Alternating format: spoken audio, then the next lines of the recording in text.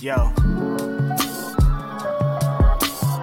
It's Grapsody with Will, Phil, and Reg, trying to keep it real instead of what you usually get from these talking heads. It's Grapsody, we're here to fill the void. 3 black fans, different perspective, gotta fill your voice. Coming with the podcast, talking majors, indies in between. Yeah, it's all that, and we're down with Fightful, better fall back. Coming for respect, we connect like a ball bat. No need to double check, these are all facts. You're listening to us talk raps.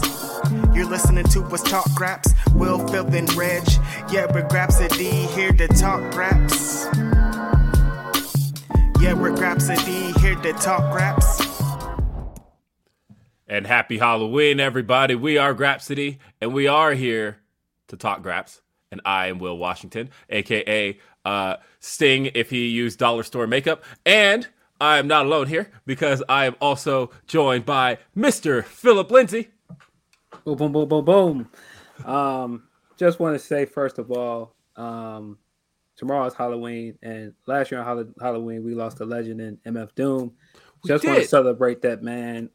The way he passed was really, really strange. We didn't find out until New Year's Eve day, but he did actually pass on Halloween 2020.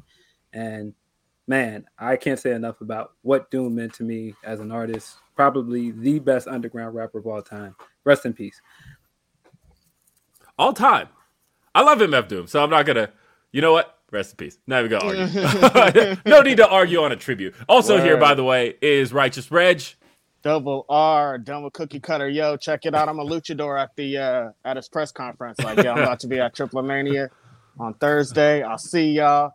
Yo, and they, tomorrow is actually Doom Day now that they announced. So they're doing this crazy show out in San Francisco. There's going to have all these dope. Oh, I didn't know that. Beat maker. It's going to be a crazy day tomorrow. So shout out to MF Doom. It's Righteous Reg. We out here. Tomorrow's Halloween. I don't know how these luchadors do this. I can't see anything. I can't hear. How do you call a spot? How do you look around? How do you do flips? Like, what are you talking about, bro? It's crazy out here.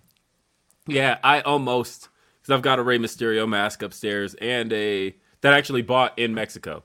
I bought this one in Mexico too. Yeah, nice. And I almost wore that, but then I'm like, nah. And so, yeah, I ran to Dollar Tree and grabbed some. Hey, it's not horrible. Could be worse. Hey, Dollar Store Sting is out here. Hey, man, gotta do what you gotta do. Yep. Right. But hey, friends, it's Saturday. It is October 30th. This is Grapsody episode 5. We have officially, as of this episode, completed our first month of shows. We made it through the month of October. Oh, let's go. Hey. Yeah, so that's cool. And I've just been overjoyed. It's definitely been different for me doing this show over the last month because I'm used to doing evening podcasts. Other than like that little 7-week run I did Wrestling with Weekends, but other than that, so it's been different. It's been fun, but I am still just elated over getting to do this every Saturday and having everybody join us and seeing everybody sending their super chats, such as Ryan, who said, "I don't know if I could take you guys seriously being on the payroll of WWE and AEW." That's right, I'm saying both. For real though, love this show. Thank you, Ryan. You getting 2 paychecks, Ryan. Yeah. They don't know. And DKC returns, says, "Got paid, here's your cut." Thank you. Bro, we appreciate you. Thank you guys for being here on a Saturday morning, man. I know if you're on the West Coast like me, it's early. So we appreciate y'all. Yeah. And Terrence says, "Y'all killing the game as always.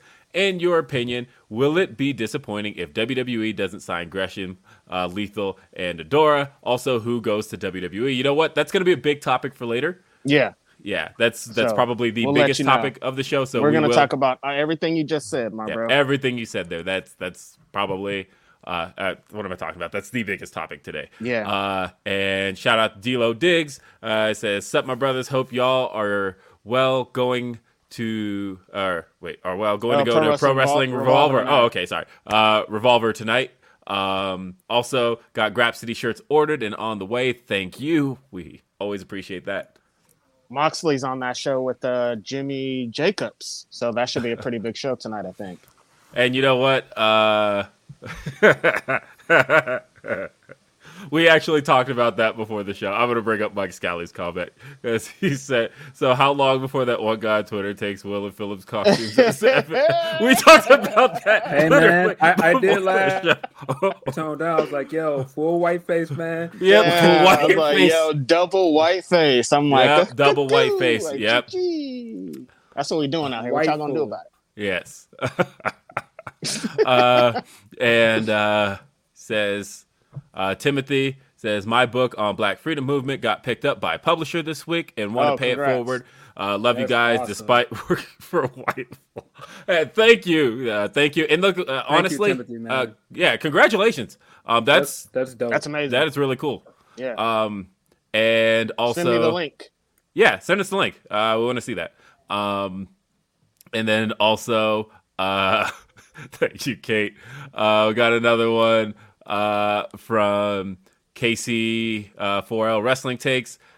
Says, sending some love to my three brothers on the grind, giving their takes in the IWC. Salute. Appreciate Thank you. y'all. Appreciate y'all. Joe, Thank you. Rare Saturday off, so I'm pumped to be able to watch live. This show rules. Keep killing it. Oh, Thank yeah. you. Thank you, Joe. And Jacob, thank y'all for awesome content every Saturday. Something I look forward to every weekend. Keep rocking, y'all. Honestly, we love you guys. Yeah, you guys are dope. Yeah, love you guys. If you want to be part of the show, get your stuff read.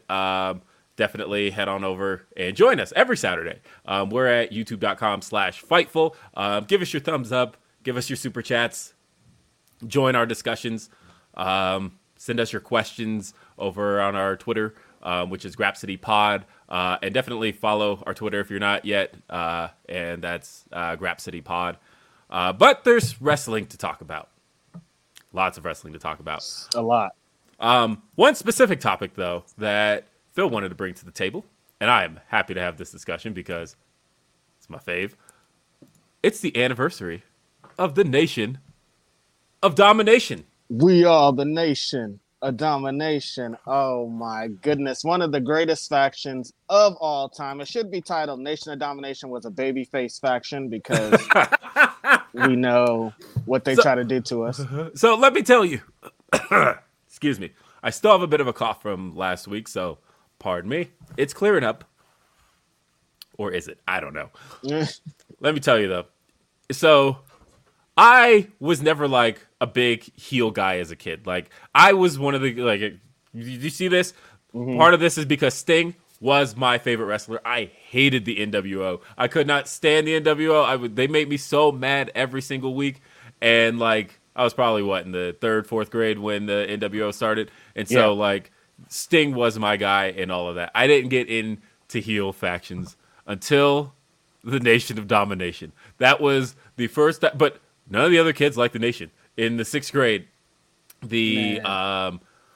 when like I'm talking latter end of the Nation, when they were feuding with DX and all the kids at school were were in like DX gear and stuff, and like I was the only one in Nation gear. And I remember there was one kid, and go figure, he had because I came across his Facebook not that long ago, and he's a total Trump supporter, so go figure. But he used to come across me in the he and I used to like cross in the hallways at school, and he'd look at me and he'd go, "Suck it," and then I'd raise a fist, and that was like our thing. Like he was like straight up. It was DX versus Nation, and I was like all about the Nation pretty much from the time they launched. And then one time you guys did that little exchange. He was like, "Make America Great Again," and you were like, "What?" And then he was like, "You'll know about this later." By the way, shout out to Kimberly. Appreciation chat for the makeup and mask. Thank you guys for being awesome. Thank you, Kimberly. Appreciate you, Kimberly. Thank you, Kimberly. But yeah, I was straight up Nation all the way. They were my favorite faction. Honestly, like I love how much growth came out of that faction. And I think there's a part of me that because I was a kid when it happened, there's a part of me that's like every time there's like an Owen tribute or anything like that, I'm like, you know what?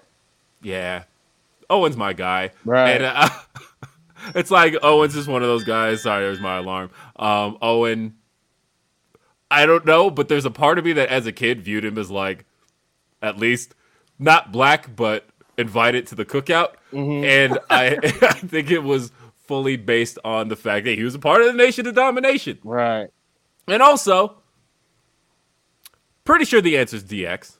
But going back to 97,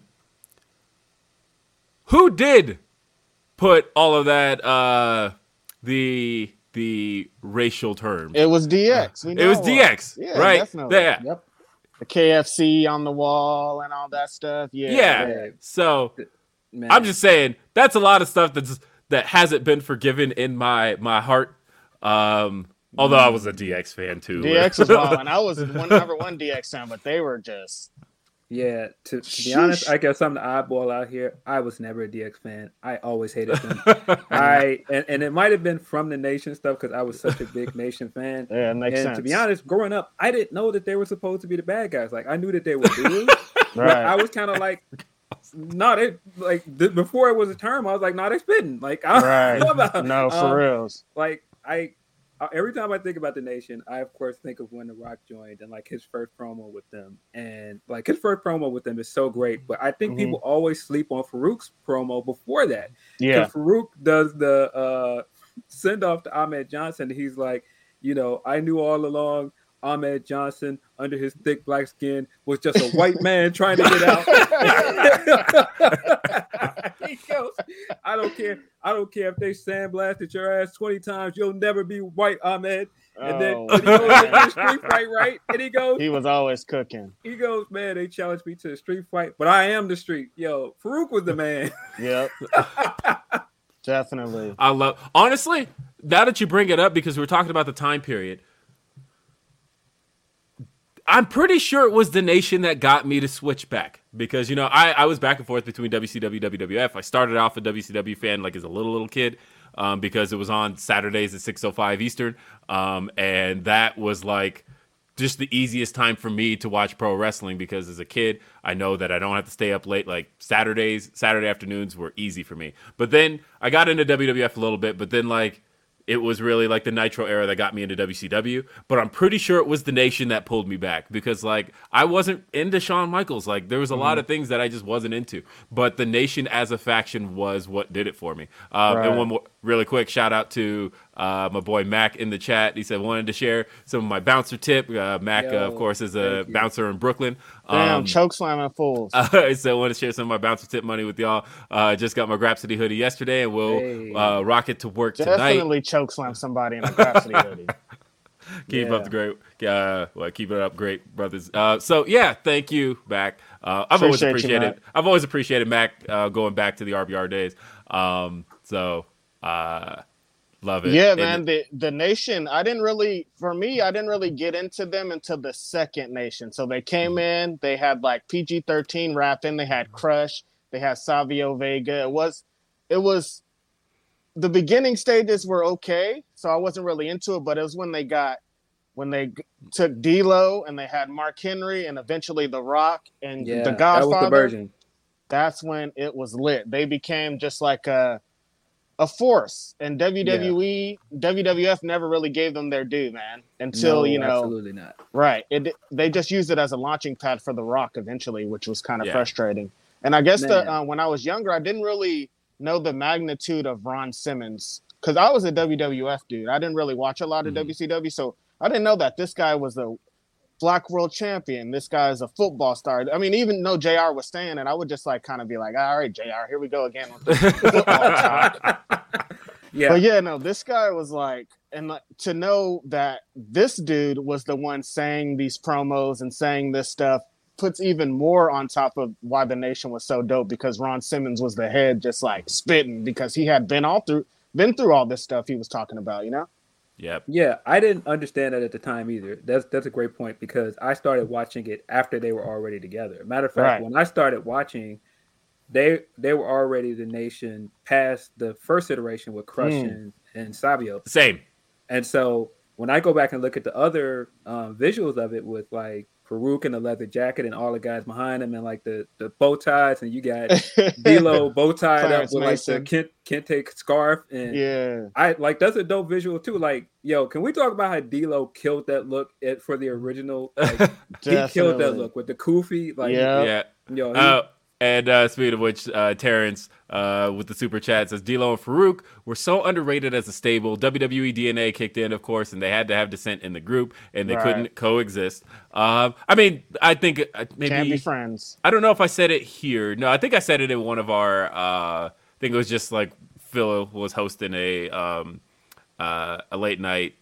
What the hell is it called? Spaces. Well, I don't know. I was drawing a blank on Twitter Spaces, but he was hosting late night Spaces. And I talked about how WWE really has never had the patience for factions. Right. I mean, the fact that the New Day has lasted as long as they have is not just a testament to WWE having the patience for a black stable, but having the patience for a stable in general. Like Evolution is considered like their greatest like faction run like ever, but like Evolution was less than 2 years. Right. And like they kicked Randy Orton out a year and a half into Evolution's entire run. Like they don't have the patience for factions at all. They do not. Yeah. And Nation so was barely 2 years, right? yeah. Right. Like the descent with The Rock, all that stuff was like 3 months into the group. Right. 3 months into him being into the group.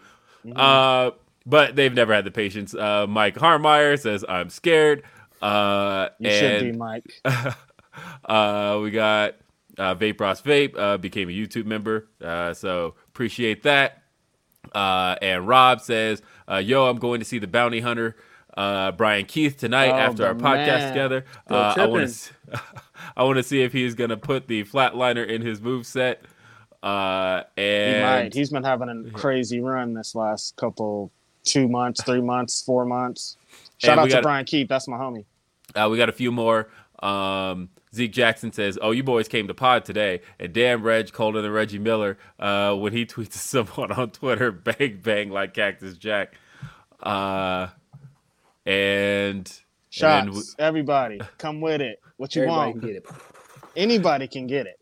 And of course, we got the homie Kate says, "I need Reg versus Jericho just to hear Jericho call him El Pumpkin, idiot Chador." That one where he's announcing all the luchadors coming out. That's one of the greatest clips of all time. But yeah, as far as the nation was concerned, I don't know. There's so much that, because like the two iterations of the nation that people like are most prominent, because I would consider them to be three real nation iterations. There's the original with Savio Vega and Crush, and then we had second version that was more so led by Farouk, and we had Kama, and we had they of course let in Ahmed Johnson and kicked him out, and of course there was D'Lo, and then Mark Henry joined, and then really the third iteration is really when The Rock comes in, and then really I guess there was four, because after that you kicked out Farouk, and then you had The Rock leading the Godfather, Kama Mustafa, and D'Lo Brown and Mark Henry, and then even when The Rock left, Kama, D'Lo, and Mark Henry did a thing for a little bit too. So it's like, yeah, they was then it out became here, a tag team. Yeah, right. Well, and honestly, like The Rock's version of the nation as the leader, I always still give props to for a number of reasons. One, I feel like that was kind of the version where they all kind of started to get individual identities, where Rocky Maivia became The Rock, and he was talking his shit. That was where the smell with The Rock is cooking came from. And then of course D'Lo, and I love D'Lo's story. Boy.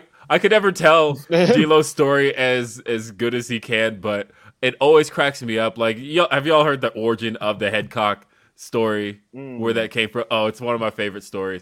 And D'Lo told it at WrestleCon a couple of years ago. But and I was just on the floor laughing. But it was the night before show. The nation, of course, they all traveled together, and so they all had a hotel together, and they were all sitting around, and they were watching Friday.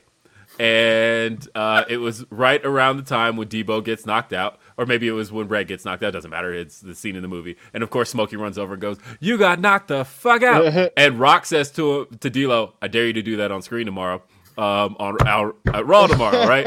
And so, wow, yeah, this is Black History, right? And so the next night on Raw, D'Lo, of course, I think Ken Shamrock gets knocked down, and D'Lo goes over Ken Shamrock and goes, "You got knocked the fuck out," and and he said, so after it was all over, they all head to the back, and Vince, of course, is standing in gorilla, and as everybody passes, he gives everybody a nod. Rock, good job, and Mark, good job, and then he's like, D'Lo, come here. And D'Lo's like, oh shit, I'm in trouble. He's like, he thought he was gonna be in trouble for using the word fuck on TV, right? And he's like, Vince is gonna talk to me. He's like, I'm fucked. And so he gets over, and Vince goes, that thing you did with your head out there, that was brilliant. I want you to do that every week. And because he's like, Vince had never seen Friday, right? So like, Vince didn't know what that was from. He just thought that D'Lo was just like, he just thought he did a cool thing with his head. And so he's like, I want you doing that every week. And every time you walk, I want you just shaking your head. And so, just like Smokey. And he said, I actually have seen Friday, motherfucker. Every week, he said, every week, Vince would tell him, do it up more, play it up more. And sure enough, it became his thing. But it was all from one night. The three of them just sitting around or the four of them watching Friday, and on a dare. That was a great story. So I could just picture Vince in the back watching him do it and going, look at him. Yeah.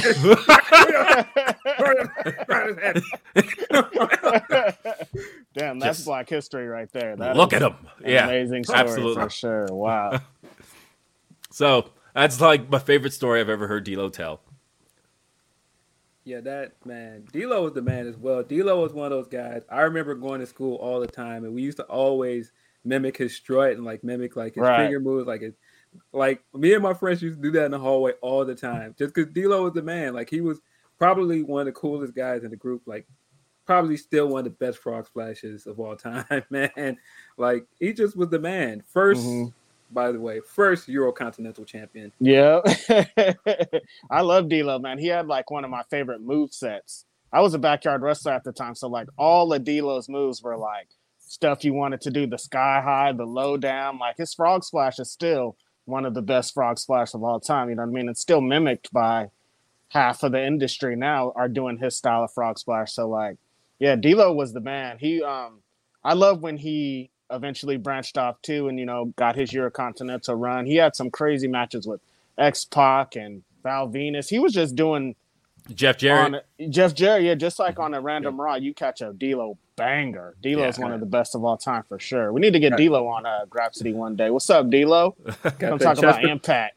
Got the chest protector before, Romy Rome, and he made it cool. Yeah. When you need mealtime inspiration, it's worth shopping Kroger, where you'll find over 30,000 mouth-watering choices that excite your inner foodie. And no matter what tasty choice you make, you'll enjoy our everyday low prices, plus extra ways to save, like digital coupons worth over $600 each week. You can also save up to $1 off per gallon at the pump with fuel points. More savings and more inspiring flavors make shopping Kroger worth it every time. Kroger, fresh for everyone. Fuel restrictions apply. Shaddy, by the way, shout out URL setting. Top Dollar versus Caster. 3 rounds, 2 wins. Stop playing. That's easy. You know what? Because there's a lot of knocks on Max Caster, and I will say this: Max Caster has really simple rhymes. He does the nursery rhymes for the crowd. His actual stuff isn't that bad. He can rap. Yeah, he can rap. But, it's one of those, okay, he's doing the, John Cena slow it down for the audience. Which, the audience bites on that stuff. The fact that he'll say his little slow-ass rhyme and then the crowd goes, oh! I think Top Dollar will get him, though. I think if they win 3 rounds, I think Top Dollar. No, here's the thing. Top Dollar will get him. No question. But I do think Max Caster isn't as bad on his actual music. As a matter of fact, because I used to, honestly, that's the stuff that got him signed. Props on that. He, because the first time he worked AEW, he was brought in just as a dark opponent for Shawn Spears, and he dropped that first rap on Shawn Spears, the "I'm not perfect and neither are you," and that got buzz. And then every time he started coming in, he started doing a new original Twitter rap for each of his opponents. Even though all of these had already been pre-taped, he knew he had lost these already. But it was one of those build up hype for his own matches, and it ended up getting him signed. And so that was that's one of those. he is, to me, a very like kind of almost self-made organic act that used his social media to get himself buzzed, to get himself noticed. And I'll always give that credit. We just talked about Xavier Woods last week, using his platform to further his wrestling career and build and get where he's going. And like, you know, that was a time where like somebody like a Zack Ryder did that and got punished for it. And so it's always cool when that succeeds. And I like seeing that. And got another one from Jester Designs. Happy Saturday, boys. That Hit Row and New Day segment was everything. That's gonna be that exciting. slow pan to Hit Row. Oh, man, beautiful. We love it. That's gonna be something. And yeah. So look, Max Caster knows his audience. If he went out there spitting like faster than that, they'd be like, "What is this guy talking about?" You got to slow it down because this is how this big audience is gonna receive it. You give it to them slowly. Got to feed it to them like an airplane, like you're feeding your kid. Like, here it is. Here it comes. It was just down. I just dissed you. Yeah, it was just mentioned in the chat. It was just mentioned in the chat that he does the TMZ Sports thing, which he also does, and like those are always like actually more well thought out raps than. Although, I'm curious what the future holds for that, and if he gets replaced by like Top Dollar, because TMZ was owned by Warner Media. Which is what brought on that relationship with Max Caster. However, they were just recently sold to Fox. And Fox now owning TMZ, I would be curious to see how much longer the TMZ AEW relationship lasts before all of that stuff ends up getting replaced. I very much could see them giving that spot to Top Dollar. Definitely. Yeah. And Vince apparently really likes Top Dollar. I mean, he was on that AEW show. Like he's on his way. It sounds like. Yeah. And shout out to Drew. It says happy Saturday to the coolest AEW shows in the game. AEW. Although I will say, cut the checks. Look, see, he was about to say something crazy. So TK, cut the mic. Cut the mic. Don't say that. Don't say that. Son. Look, if TK was sending us check, I would show my check right here on Graph City every week that says AEW pays me. And we probably wouldn't be doing the show because we'd be working for AEW. What kind of dumb idiots are you? Look, check it out. They're not paying us. We're just three regular fools getting paid by some fool that y'all hate for some reason. I don't know. We don't got nothing to do with y'all Sean Ross Sapp beef. I just want to say that out loud. Hey. And that's all I'm going to say with it. Sean Ross Sapp don't have nothing to do with our beef. He's just the platform he's just up there. I don't know why y'all beefing with him because y'all don't like how he gives out his news. We are Graph City. We are over here doing our own thing. That's it. I'm done with that. No beef with nobody that SRS got beef with. No, we do not. No, I accidentally stepped on my cable, by the way, because I was going to give a shout out to my dude Baron Black. Shout out Baron Black, the Emperor. The Emperor. Yeah. Hey, so that video he did with Wrestling Flow, dope. Oh yeah, that was fire. Everybody needs to see that. Yeah. So that's my thing, by the way. And any wrestlers out there, show me your merch. Or at least drop your links. Drop your PWT's links. My thing is, any wrestlers I support, I always feel like the easiest way to support any pro wrestler, buy their merch. And I am, my wife hates it because I have like I have 2 drawers now dedicated to wrestler t-shirts. They're all black. Yeah, well, that's the thing. Is she's just there's a few that aren't, but she's just like, you just own like black t-shirts with pro wrestlers' pictures or names on them or their slogans or whatever it is. She's like, can you like do something with these? Like, there was because we were doing some reorganization, and she's like, so which ones do you want to get rid of? And I was like, none. And she's like, you got to get rid of something. I'm like, nah, I'm not gonna get rid of it. Like I've got. I pretty much own every Swerve shirt going back to like his Shane Strickland shirts, and she's like, you can get rid of at least one. I'm like, no, these are like symbolic. They are. So they represent his rise, and I've got the current Hit Row shirt. So it's sold out. Yep, it's sold out. And D'Lo Diggs, can we appreciate Xavier Woods and Kofi's new gear? Oh, they were dripping last night. The real drip. So was I the only one that was wondering, is it inspired by Fire Emblem? Because it looks like it. I mean, it's Woods. I could imagine. Yeah, that makes sense. Yeah. But hey, we got other stories to talk about. Yep. Shout out to the nation, though. NOG Shout out to the nation, honestly. Forever. Nation of Domination. Yeah, they're like all time great. But I will also say, on the topic of the nation, it is also something that can't be duplicated. Like every time black people get together, somebody's like, "Yeah, new nation." Nope. No. Shane Taylor from nope. Different. No, it's different. Yeah. Hurt Business, very different. Have very you seen? different. They're like apples and they're oranges. Businessmen. Come on. Yeah. Come on. What are you talking about? But Nation was talking about eating collard greens with their hands, bro. Like, come on. It was And real like streets. And like first iteration of the New Day, I will say this.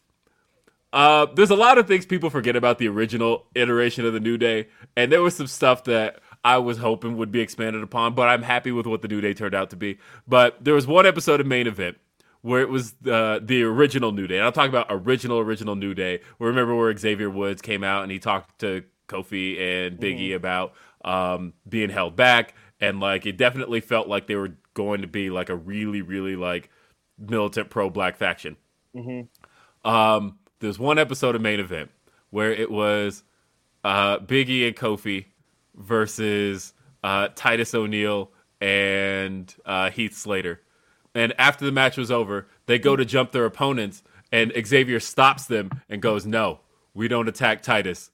You attack you attack Heath Slater," and they wouldn't beat up Titus, and they turned around and beat the shit out of Heath Slater, and I was like, "Ooh, that's good. That's good shit." And like honestly, if they had run with that, I wouldn't have minded. If they like literally would never perpetrate anything against any other black opponents, like we'll beat you, but as far as we're concerned, we don't heal other black people. I like that a little bit, and by a little bit I mean a lot. A lot of it. Bring it back. That was good. I thought they could have gone some places with that. So that I was one of the people like very disappointed in the original iteration of the New Day, or like when they officially got the name the New Day, and then they were just coming out smiling and clapping, and I was like, but y'all had something before, Right? and then they turned heel, and then everything worked and everything clicked. Luckily it all worked out. So. Yeah, it all worked, and I became a big fan. But I will say think that's that a great transition, right? Yeah. Well, maybe. So the next thing I wanted to talk about was a couple of things coming out of Dynamite. Because we got some cool shit on Dynamite this week, and we got some controversial shit. First thing I want to talk about. Serena Deeb and Hikaru Shida. I want to see this go on forever. I especially like because AEW has started numbering their rematches, and that's a cool concept because like fight sports do that. That's fun. They did it this week with Matt Sydal and Dante Martin. I actually like the concept of numbering rematches. So that said, if we get to Big Hikaru Shida and Serena Deeb 6, I am down for that. Right. Because I could see these two do this forever. Like I've mentioned before, Hikaru Shida is my favorite women's wrestler in the business today. I've said before that I feel like everybody has their best matches with Hikaru Shida, and she deserves a lot more props for that. Absolutely. For that very thing. Definitely. Especially because the conversation is always about her opponent. When somebody is always like, wow, that person could really go. I love seeing Ty Conti go. I love seeing Penelope Ford go. Love seeing all that. And it's like, but you know who these matches are all with that you're loving? It's Hikaru Shida. Right. And there's a reason. But anyway, when you take Hikaru Shida, and then you take somebody like Serena Deeb, who arguably people can say the same thing about, that, she has had some phenomenal matches with so many people. You put somebody in the ring with Serena Deeb, and it's likely their best match. And then you put Hikaru Shida with Serena Deeb together, and it's probably both their best matches. Right. And I like the first match a lot, but I like the story of the last match. And it goes kind of hand in hand with what Shida's been saying about how she did an interview recently where she said she's really been taking time off of TV to certain things she wanted to work on. She mentioned that she wanted to work on her acting skills and work on her acting abilities and things like that. She said she's been taking classes for all of that. And for the people wondering why she hasn't been on Dynamite as of late and has just been working Dark and Elevation, that actually has a lot to do with it. She said herself that there was a lot she wanted to bring to the table that she felt she wasn't bringing to the table in her first run. And now she feels like she's got a lot more to bring. But talking about acting ability, one of the things I liked about that first Deeb and Shida match was the telegraphing of how it was going to go without telegraphing it, where they did that video promo and Deeb had talked about, like they were showing almost the contrast. They're showing the two, Shida's just like, I just want to have a great match and I want to beat. She was like, not even beat. She thought it was a given. She's like, I just want to have a great match with a great wrestler like Serena Deeb. And Serena's like, I'm going to fuck you up. Like, are you kidding me? Like, right. You're stepping in the ring with me. What is this? And Shida comes out smiling, looks at her trophy, and she's, she was acting like it was a given. And so then the way she lost, it was like, oh, damn, you guys like telegraphed that? And I was totally not picking up on it. Right. And this time around, Shida comes out with like some straight fire in this match. Like from the moment her entrance hit, and she just looked like raring to go. And like as soon as the bell rang, she's just on it. I was so down for all of that. Like I just felt like the fire she came with from the moment the match started. I thought this was one of the best women's matches Dynamite's had, and one of my favorite matches this year. And I would love to see this take place with no commercial breaks on some type of bigger stage, pay-per-view, wherever you guys want to do it. I want to see this match. D'Lo Diggs said, give me Deeb versus Shida 1 hour on Rampage. Honestly, I just want to see these two go. And I was happy with the match. And I thought the finishing sequence was so clever, was so creative, was so well done in the way that Shida had reversed the pin into her own pin and got the 3. And so, like, it wasn't a definitive finish. We still haven't seen Shida beat her with, a katana or the Tamashi. So there's so many places this can go. I love it. I'm having fun. Man, listen, they smoked this. This match was incredible. And I mean, I knew their matches were going to be good when they announced the first one. And I think it's a testament to the fact that Shida has not been on TV. Like now when she comes on and her theme starts with that great drum solo that it starts with, I get hyped every time. I'm like, she's going to kill this. She comes out and yells right into the camera. I just love Shida, man. And I'm with Will 100%. I think she's incredibly underrated. I still think she's been the best AEW Women's Champion so far. I don't care if you like Britt Baker. Fight me. She has been the best champion so far. And I firmly believe she will be the first 2-time AEW Women's Champion. I do. Especially now, like when you think about what she said about what she felt like she didn't bring to the table before, which, like, honestly, I'm with Reg on, like, I don't care about that shit. Just come out and wrestle and have good matches. Right. But honestly, if she feels like she needed to bring more of that to the table, I would love to see her do it again. Have another run with what she now feels she can bring. Yeah, and man, there were so many things that she brought to that first match and this match. You can tell that she came to this match, the first match, like you said, very overconfident, and she lost. And then she came into this match like, no, I'm not playing with you this time. And she came vicious in kind of way we've seen her come in as champion, and I just loved to see that. I mean, man, there were some spots in this match that were just so clever when she tried to hit her with the Tamashi and Shida reversed it into that ankle lock and then start ramming her knee on the mat. Just, man. Yeah, no, and honestly, I don't want to take anything away from Serena Deeb, because I feel like Serena is such a cerebral worker, and she does work so smart, and she's just so good at what she does, and the knee targeting is really like cementing her heel turn. Because like honestly, people forget that the heel turn kind of kicked off at like way back at Double or Nothing when she did the knee smash with Riho's knee, and then came out and was kind of like mocking the fans, and then she did the same thing to Red Velvet, and then she was like off TV for a little bit, so like it took a minute she got injured, right? Yeah, and then she got hurt as she was off TV. And so coming back and doing this with Shida is working. Like people are buying into the heel run. It's great. Honestly, it's a testament for Serena because she's a veteran.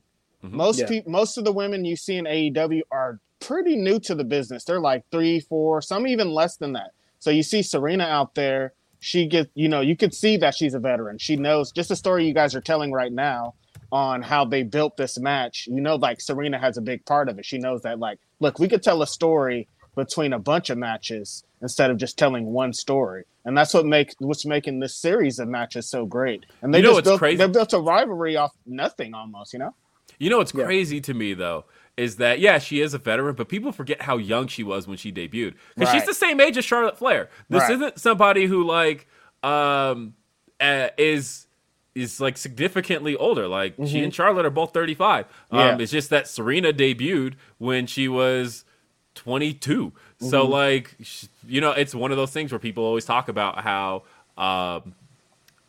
women's, just in general, wrestling in general, you typically don't hit your stride until you're in your 30s. And Mickie James has talked about the fact that there's a double standard for men and women, right? Because she's like, with women, we're so quick to want to kind of to dub them older as soon as they hit their 30s. And whereas like, we'll have a conversation about Bryan Danielson, who's 40, and we're just talking about him being on his crazy run and just doing it good. But at the same time, they were having conversations about Mickie James being on the older side when she was like 33. Yeah. And so, there's definitely a huge double standard there.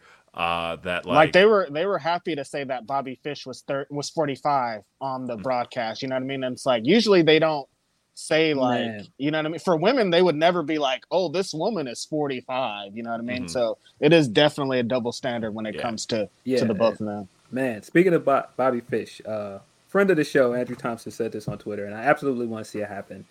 He was saying that he wants to see Shelton get a run kind of like Bobby Fish is having right now, where he can go to other companies and kind of get this last run and show people that he's still a great in-ring worker. Because I think he is extremely underrated as an in-ring worker. He is. And I just would love to see him mix it up with other people from other companies. Right. Yeah, that would definitely be amazing.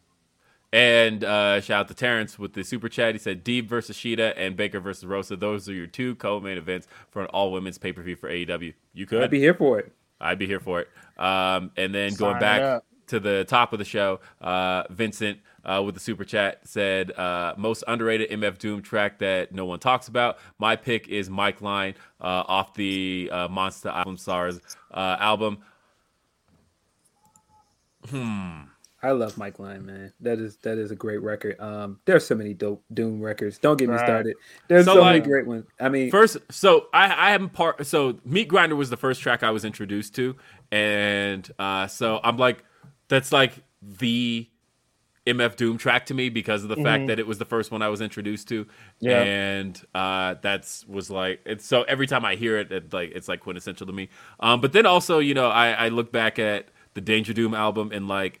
Space Hose is like my favorite beat of all time. You put any over Mincemeat though. Mincemeat is great. Oh, Mincemeat. I mean, honestly, it's my favorite beat, and so like when I hear Doom rap over that, like when I used to put together my my demo reels, like fresh out of college, I used to the opening was because I always start with the opening montage. It was set to the beat to Space Hose, and so I don't know. I love MF Doom, and I'm gonna miss him. And it was sad to. You're right though. It was really sad to find out about it the way we found out, where it was almost like how hip hop legends, man. It's so sad. Shout out to Zumbi. Shout out to Gift of Gab. I just want to shout out some Bay Area legends. Shock G. It's still crazy for hip hop legends, man. I can't even. No, honestly, like I would not have pictured if you had told me that a lot of my favorites weren't going to live out of their 50s, man, this has been a crazy year for that. Right. Now, so here's the thing. Yeah, so of course, Reg is from the Bay Area, so I obviously don't have as much experience with the Bay Area as he does. But I will say that it was kind of like a weird hipster thing for me through high school because I was so into Bay Area music. And like everybody else was so into like more mainstream music, and when you're not from the Bay Area, it did very much for me just feel like I'm into this thing that you don't know about. And because like honestly, I cried real tears when Mac Dre died, because Mac Dre was my favorite. Are you kidding me? Mac Dre is Bay Area, man. Like, oh my God, but, people will fight. People will murder over Mac Dre. It's like Mac Dre was in Oakland. Yeah, nah. Yeah, they don't play. Like, Mac Dre was not one of those names that, like, because I know a lot of people who only know of Mac Dre simply because of like lines dropped by Drake. But like, no, Mac Dre was one of those guys that like I was listening to Stupid Doo Doo Dumb in middle school, and I remember on the back when I used to work on a independent radio station called XND Radio, which doesn't exist anymore. But we used to play indie artists, and I used to make sure that I got Mac Dre in rotation like as often as possible, because I was all about STUPID. When we go to the club, we don't need ID. Yeah. Like that was he was my favorite. I though. still hear that if I go outside, somebody's playing that song right now outside. It doesn't matter. You could go to a brunch, you could go to a farmer's market. That song, you're gonna hear that song. You're at Safeway, just like, yo, are they playing Mac Dre inside here? That's how they do not play about some Mac Dre and E40 and Too Short. Just don't say anything bad about any of those guys if you wanna. If you come to the Bay, just like be nice about it because I was all about it. They don't care about. I was all about E40, just that whole scene, but even just like because I used to get those the Frisco Street Show mixtapes, and I used to pick those up, and like that was me in high school. I was like all about that entire area and Bay Area music, and then when hyphy like really took off, man, it was great. Come on, man, time. shake them dreads, shake them dreads. I like had to get dreads when I moved here. I'm like, yo, I don't have a choice. Man, my hair was like, you have to. I remember when I first got some hang times with White Locks, and I was in a bar, and like Tell Me Where to Go came on, and I was like, do I shake my dreads? You can now. This song is for you, Phil. Yes. It's for you. Shake them dreads. That's right. Jesus Christ had dreads, so shake them. But yeah, the Shock G was like a really sad loss because damn. Yeah, that was damn. Yeah, I'm telling you, I think Doom was such a hard loss for me because I discovered him like at a time when I was like listening to music hard, like right in college. Yeah, and I mean, I listened to Doom every day. It was to a point where people would come to my apartment and I would just play Doom, and it would be people like, I don't know who this guy is. I'm like, yo, listen to Operation Doomsday. I would try and like pawn off every album I could on him. And so when I found out he died that way, I was just kind of like, this is not real, man. Like this is unbelievable. And man, I just one of my favorite artists of all time. Not just because I liked his music, just because of what he represented. Everything. Just because he stayed independent, just because so many things, like the stuff he dealt with leaving the country. Right.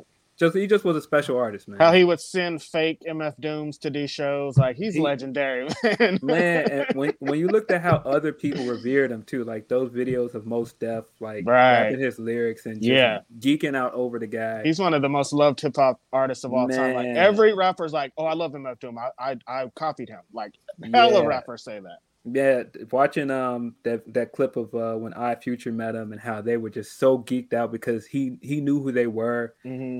Man, he just was different, man. He was different. Yep. And Doom, man. Vincent asks, what was your favorites? What was your rap favorites from 2006 to 2011? Ooh, interesting. Me and Emilio talk all the time about how it felt so wide open again, thanks to the blog and burgeoning social media that's culture.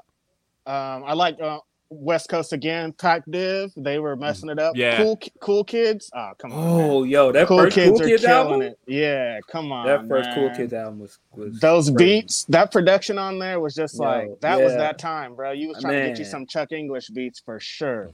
The first time I heard Black Max, that was Right.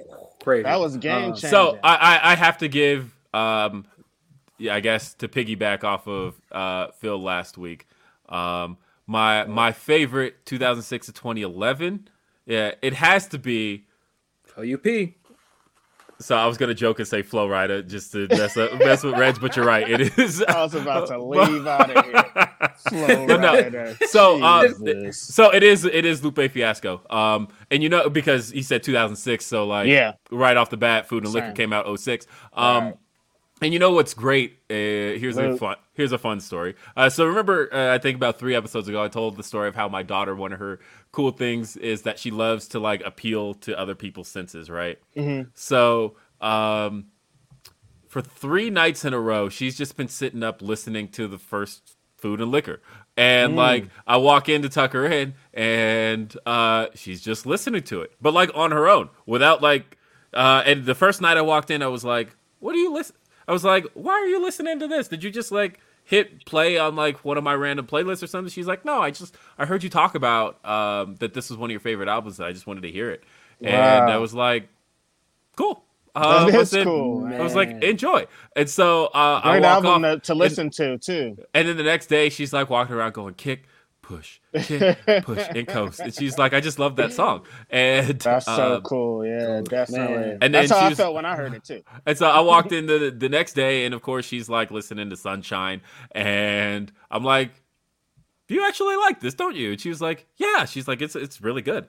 And I said, "Give it time." I said, she's like, "What are the other albums?" I was like, "Oh, don't you worry." I said, "Feel free to throw on The Cool next, and then you can listen to Lasers." I have a feeling, being younger, that might appeal to you more. Right, and said, "You'll have fun."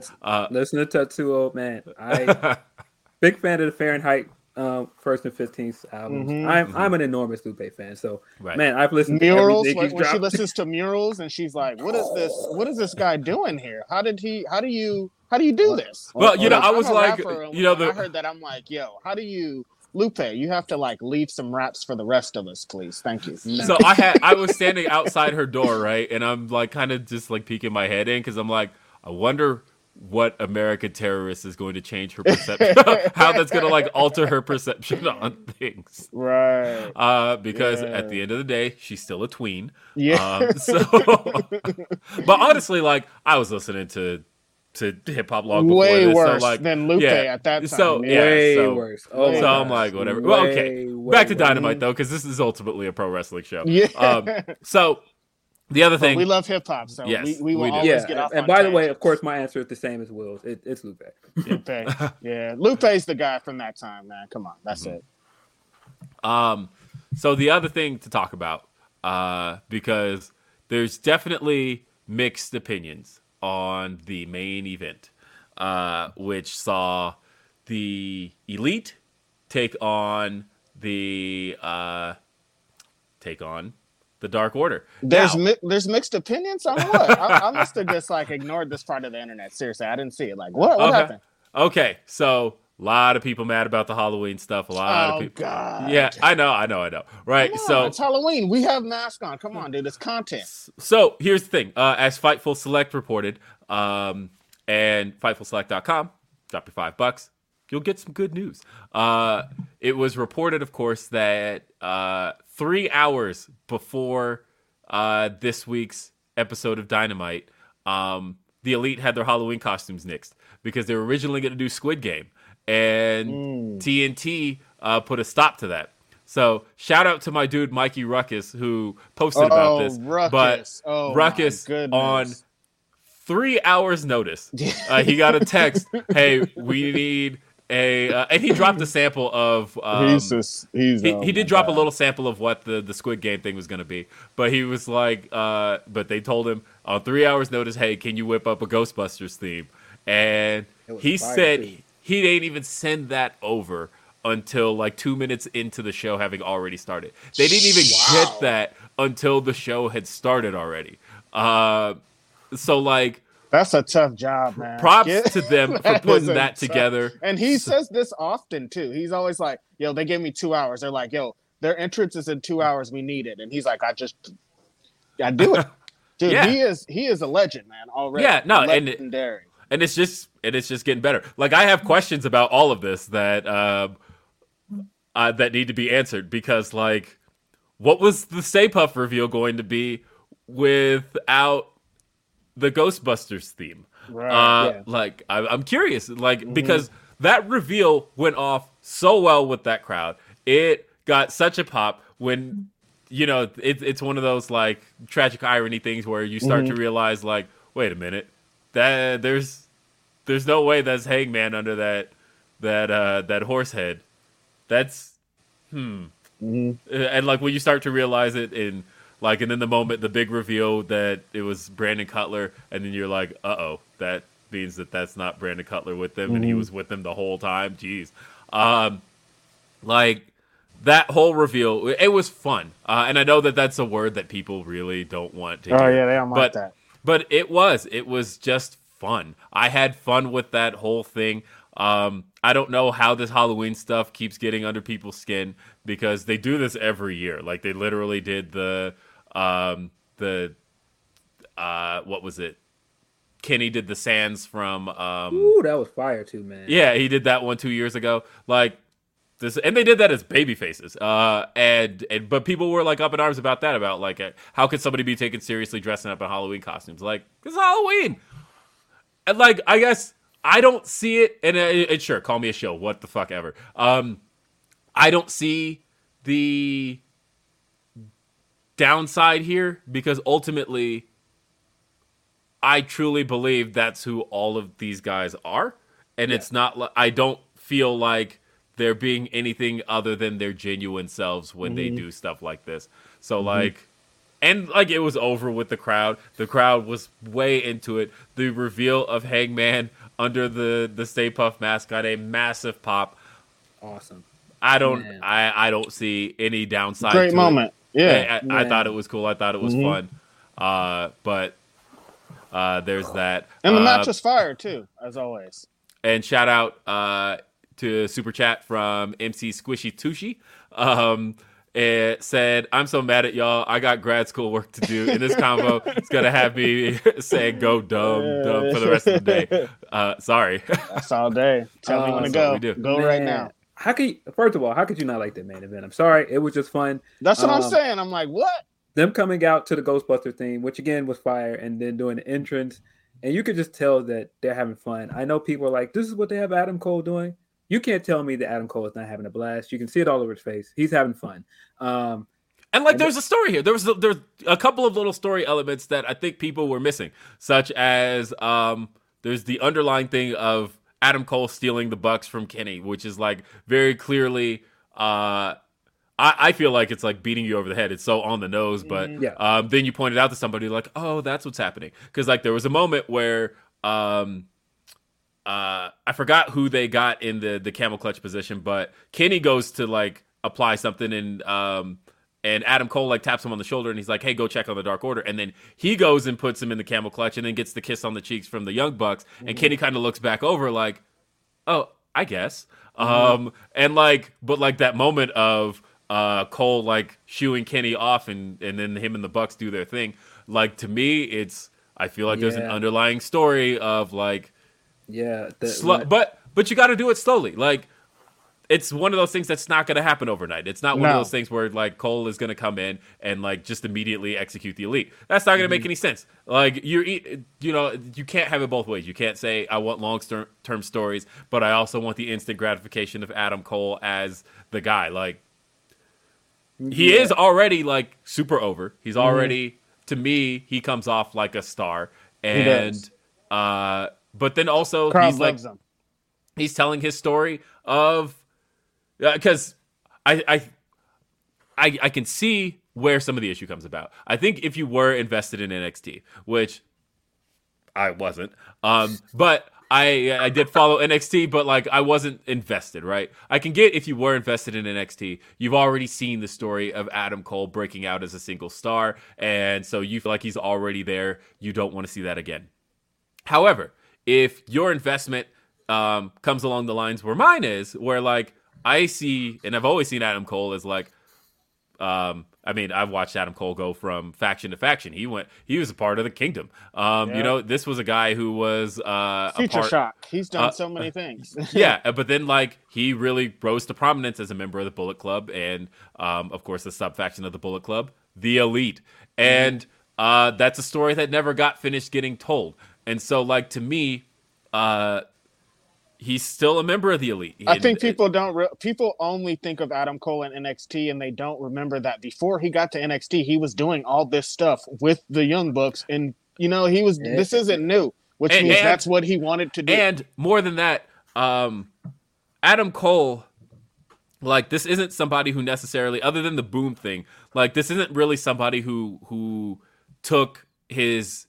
WWE persona. Like, who had a persona developed in WWE. Right. Adam Cole came into NXT already with buzz. Right. He came in, and people were like, "Oh, that's Adam Cole. This is a guy who's an indie sensation." And like, Adam Cole Bebe was already a thing. That was a thing indie crowds did. That was a thing. Like, so if you ignore his entire WWE run, if that never happened, this story is still told the same way, because this is a guy who was a part of the Elite, and these are his guys. Like, if he's going to break out of this faction, let it happen on, or I feel like the story has to be told without the context of the Undisputed Era. I feel like that's what you guys want, but like ultimately, that's not that doesn't play honestly, part it's completely irrelevant to this story. Yeah, like it as far as we're concerned, that never happened. Like, Adam Cole was a part of the Elite,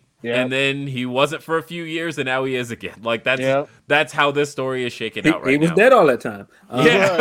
He was dead all that time. So, but yeah, the two things I took away. First of all, we gotta give Brandon Cutler his flowers, man. He has just become one of the funniest members of the Elite. He plays that role. He is like hilarious. No one else. The way that he sold the BTE trigger after they revealed the horse, and he just fell over like he was just exhausted. Chef kiss. He's just amazing. And to your point with the Adam Cole thing, when they came all out into the ring and they were, hamming it up with the Ghostbuster stuff, Cole still got in the middle and did Adam Cole Baby, and he still looked like the biggest star out of those four. Right. So I don't see how people think that he's taking a step back. He still looks like a huge star. And I mean, to your point, the Omega stuff, they're planting all the seeds when Adam Cole went to tag in and Omega ignored him doing the picture-in-picture. Yeah. Like, just those little subtle things. There's little things. I mean, here's another thing. Cole's undefeated. And when Kenny loses the title, guess who's going to kind of ease into being number one contender? And there's a little dissension you could play up there of and guess who started this feud with the Adams versus Adams? Will Washington did already. He already planted the seeds for this Adam versus Adam feud. And hey, shout out to Drew. He says apparently wrestling isn't allowed to be anything but Vince at the top, micromanaging and making the show the way he wants. How dare wrestlers get to be themselves and be happy? And bro, they did a trick or street match on the other show or whatever you call it. Come on. Yeah. They Halloween theming. They do this every year. Halloween theming to me Halloween theming to me is fine. Halloween Havoc, bro. Come on. I don't mind this, and I don't mind it from any company, honestly. I don't mind pro wrestling being fun, and I don't even mind it being fun at the top. It's a lot of revisionist history to act like Stone Cold never did fun shit. Bro, come on. Revisionist history to act like The Rock wasn't. All of it was camp. Yeah, all of it was camp. The Rock wasn't comedy 80% of the time. Right. When The Rock got serious, he got serious, but he was a lot of fans not serious. A lot of fans like The Rock for making people laugh. Right. That was right.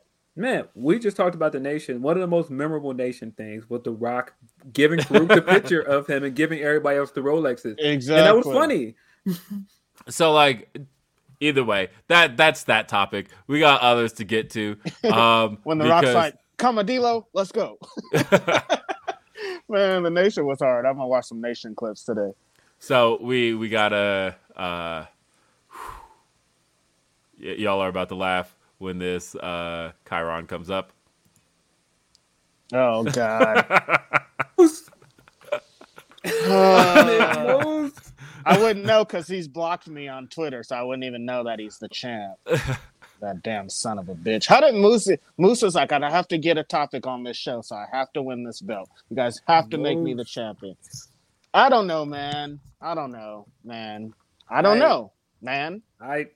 don't get it. I mean, I think you had a great story there with Alexander finally winning the title after everything, and you just didn't need to insert the Moose stuff.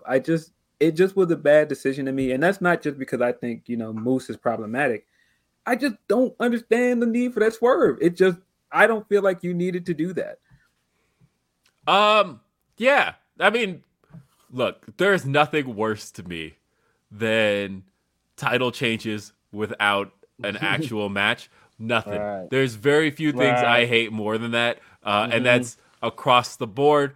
Whether it's a title exchange, whether it's a cash-in, like I feel like just not a fan. I'm just not a fan of changing titles without a match having taken place. And like, it's my least favorite thing. I feel like that should have just like remained Edge's thing. Right. Because at least then it was like unique to somebody. But otherwise, I just hate it. You know what? I'll shoot Moose some bail, though. I saw a lot of people that were excited that this happened. They were stoked that the way that he did it, they were happy. Like there are a lot of people that are on Team Moose, and for that, that's cool. But I mean, I'm trying to just get past all the shit that Moose is in to just be like, hey, great win, but it's just like really hard. I'm gonna try it for a minute. Hey, Moose, great win, man. Black World Champion. Your Impact, yeah. That's all I got. That's all I got. No, I mean, listen, that's all I got, man. I don't know. Moose has drastically improved as a wrestler. He's a great wrestler. Oh my he's God, he's improved a lot as a wrestler. When the like bell rings, man, that match with Rich Swann a few months ago, that match was great, insane. Yeah, he had a run of great matches during that time. So I mean, man, this isn't about him being a bad wrestler. It's just kind of the other outside of wrestling things that make him look bad. Exactly. And then also, I just feel like everybody was behind Alexander, and it's not bad to give the heel something to give him heat, but I just didn't feel like it added anything to this pay-per-view. I just feel like it sent people home unhappy for no reason. Right. And man, if this is the end of the Impact and AEW partnership, it's not a good sign that the first show you really did that was a big show without Omega, a lot of people didn't like it, and that's not a good sign to me. That's not. That is that's a good point. There is a story, of course, out that this is the end of the partnership. Now, there's a lot of like negative spin with that, but apparently this has been the plan for a long time. That it was always, I guess they said since the spring, plan to end it Bound for Glory. Right. And that's not to say that the door is not open to continue doing more. Because you could start to see certain things play out, like back at All Out when Brian showed up and there's that final shot of the Elite staring down with Brian and Christian and Jurassic Express.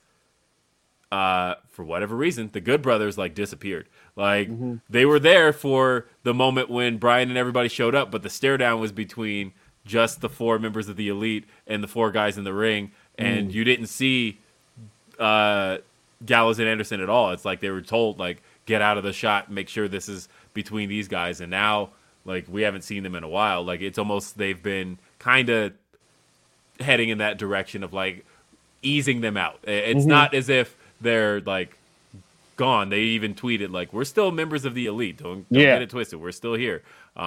It's just that we're not working with them right now.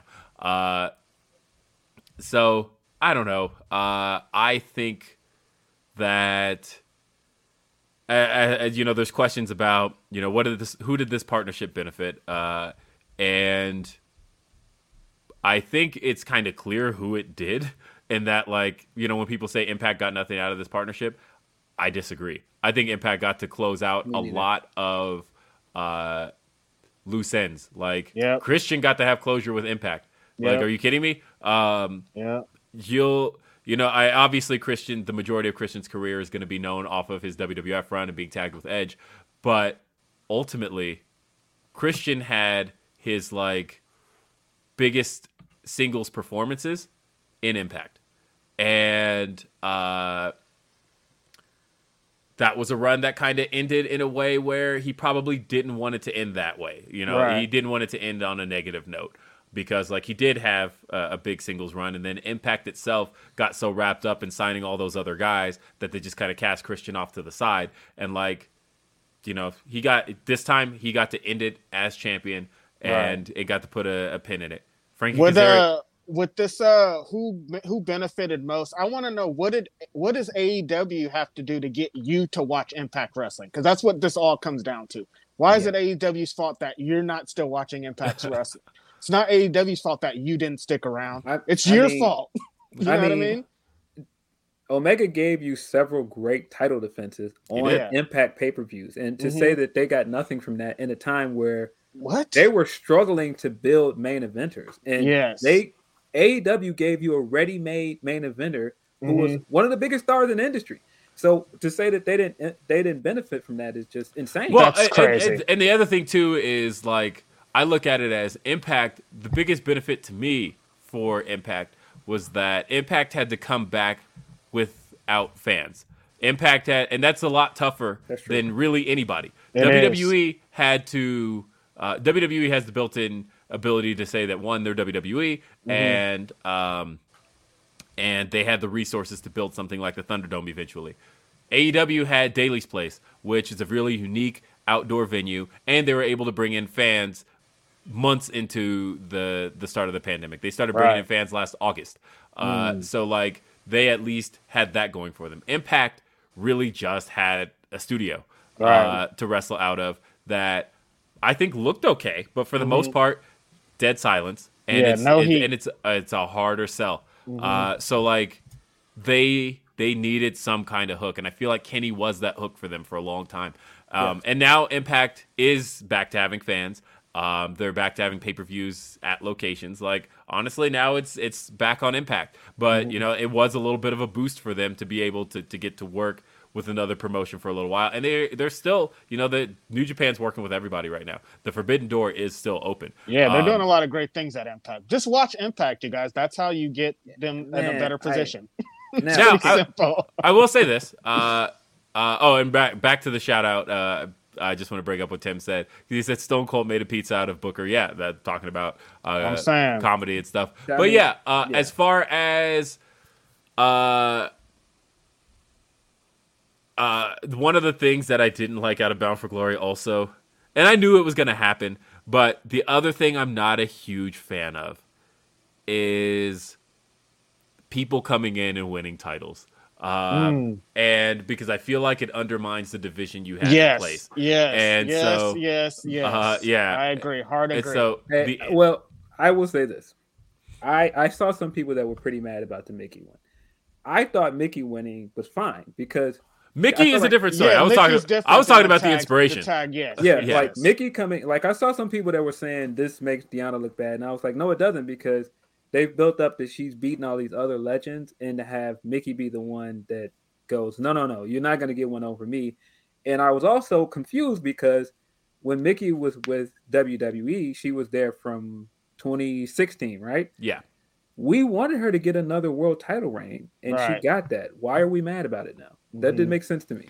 So I feel like with Mickey, it's a case of, like, that to me feels more like a Rocky type run, right? Where like she's coming back to the place that to the house she kind of built, and like is returning to remind people, you know, I still got this, and this is a title that I held more than anybody, and of course Deonna's still gonna. Yeah, and they've been setting this up for months. Like it's it's been in the works since Slammiversary. Story. Yeah. So I'm good with Deonna. What I am Shout out to annoyed Mickie by James for is that victory yeah, real quick too. I'm good with Mickie James and Deanna, and I'm good with Mickie James winning the title. I actually don't mind that at all, and I think Deanna's going to be fine. And it was a great match, by the way. Great match. Yeah. Very good match. And Deanna's going to get it back. And if she doesn't, yeah. like, honestly, I think the future is sky high for Deanna. And I think whether it's with Impact or whether it's anywhere else, I think the fact that she got to create a new name for herself and create a new presence for herself, there's so much more for Deanna. She doesn't need the title at this point. Yeah. I feel No, like she she's doesn't. already legitimized how great she is over the last year or so. Yeah. That said, talking about the inspiration coming in and just winning the titles, I hate that. I hate the idea of somebody just entering, never having been in that division before, never having been in the promotion before, and winning a title. It's my least favorite thing. It doesn't matter where it happens. I am not a fan of somebody coming in and winning a championship because I feel like that undermines the division as it previously existed. Now, and right now, the Knockouts tag division was supposed to be showing us how it's done. And I feel like it really hasn't been the last like 3 or 4 months.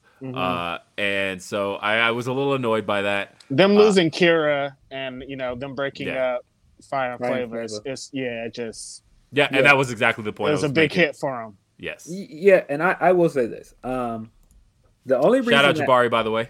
The only reason that I was fine with it is that Impact's tag division doesn't have any established tag teams anymore. Like they are all like kind of put together tag teams. Like they lost all of their good established tag teams. And so when you bring in a team that is a tag team and they know each other, back and forth, and they immediately came in and looked like big stars with the entrance and everything, which I thought the entrance was good. I thought it made perfect sense for the established team to win. I felt like if they had come in as an established team and lost to Decay, it would have been kind of like, well, that's a very WWE thing to do. And that was the only reason why it didn't bother me. Yeah. I see. I'm like trying to think of their established teams now, and I'm like, for the women's, they don't have any. Right.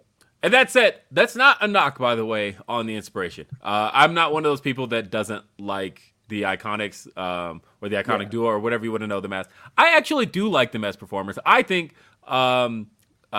Billie Kay or Jessica, I think she's one of the funniest people in pro wrestling, male or female. I think she's just so damn funny.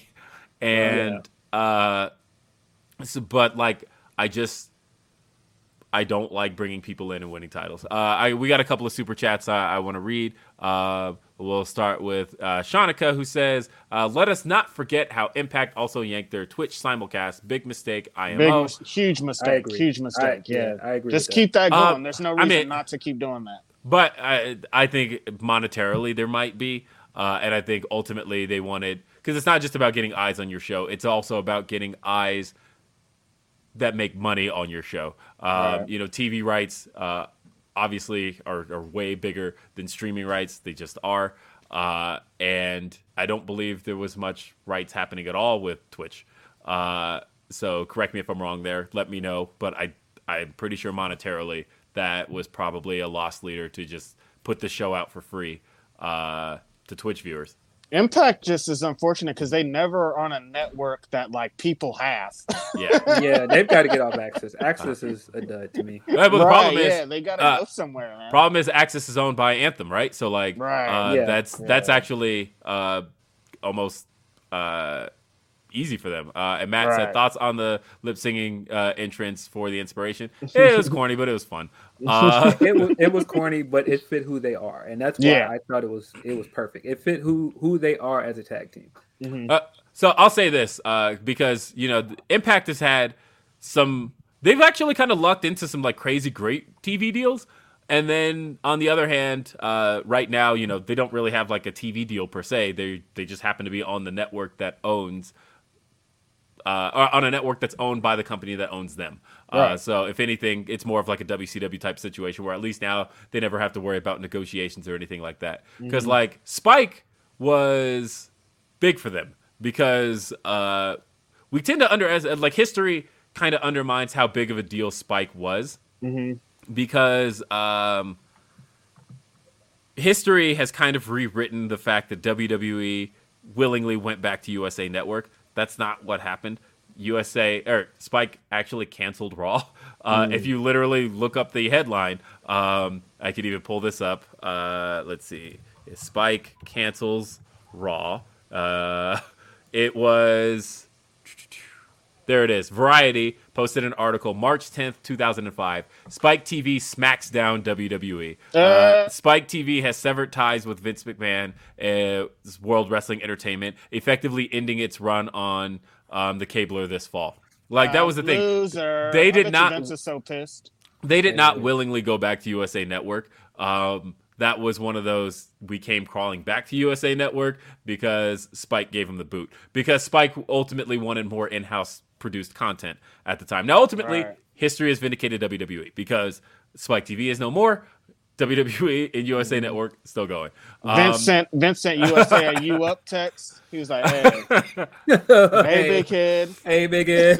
But like, so the thing was, it was big for Impact to end up on Spike because of the fact that Spike was doing so well with the Ultimate Fighter, with all the UFC content they had, and like all of a sudden they had a wrestling void they needed to fill, and they had just given Raw the boot, and they had picked up Impact because it was easier content for them, and it was more of an in-house produced content because Spike TV was handling the production at the time, and that was a great deal for them, and that's why like production shifted so hard when they left Spike and went to, I think it was Pop was after that, right? And then Destination America, and then they ended up on where they are now on Access.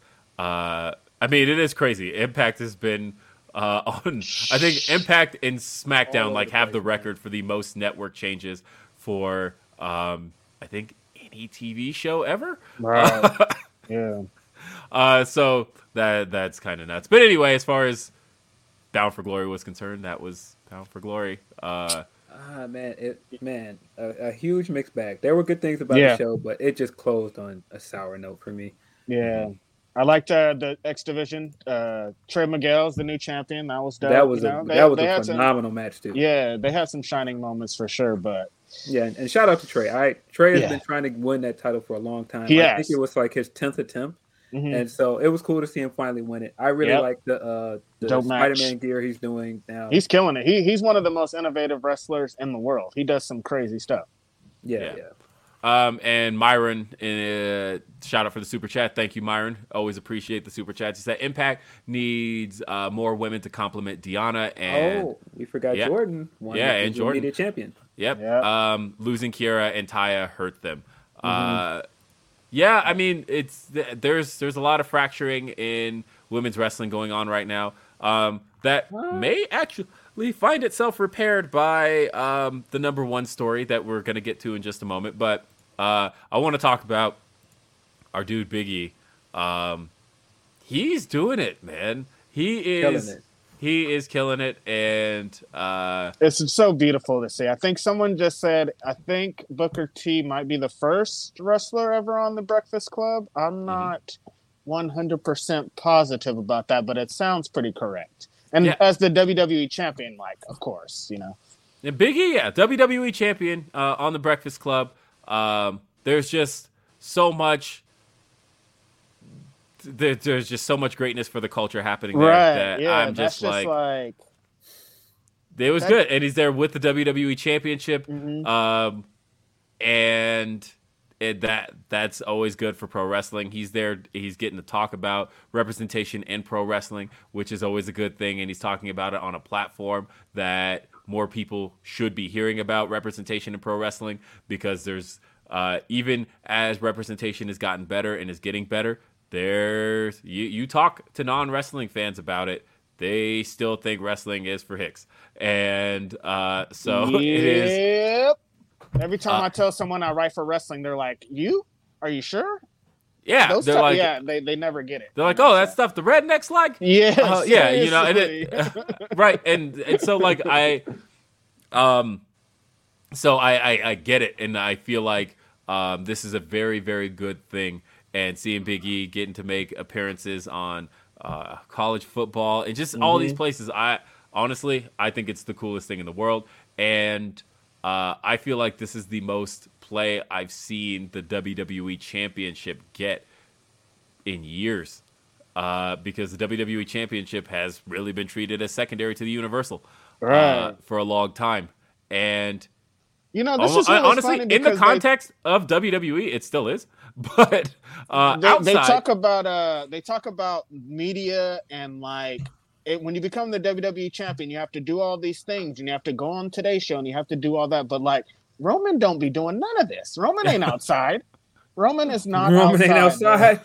Roman is at SmackDown. He is not outside. He's not at the Today Show. He's not anywhere. Big E has been outside, bro. He was at that boxing match. He's been at college football. He's been at the Breakfast Club. He's been at the barber shop with the WWE Championship. My brother has that title culture outside. It's culture and it's going down. And we love Big E, man. It's amazing to see that he's just like I said, I tweeted a couple of days ago that I actually had an interview with Big E it'll be coming out in PWI, the magazine, and it was amazing. He just kind of talked about the same things he talked about on the Breakfast Club of representation and being super excited about Bianca being the world champion and that it's different out here for Black wrestlers and even Black wrestling fans. We have representation that we haven't had.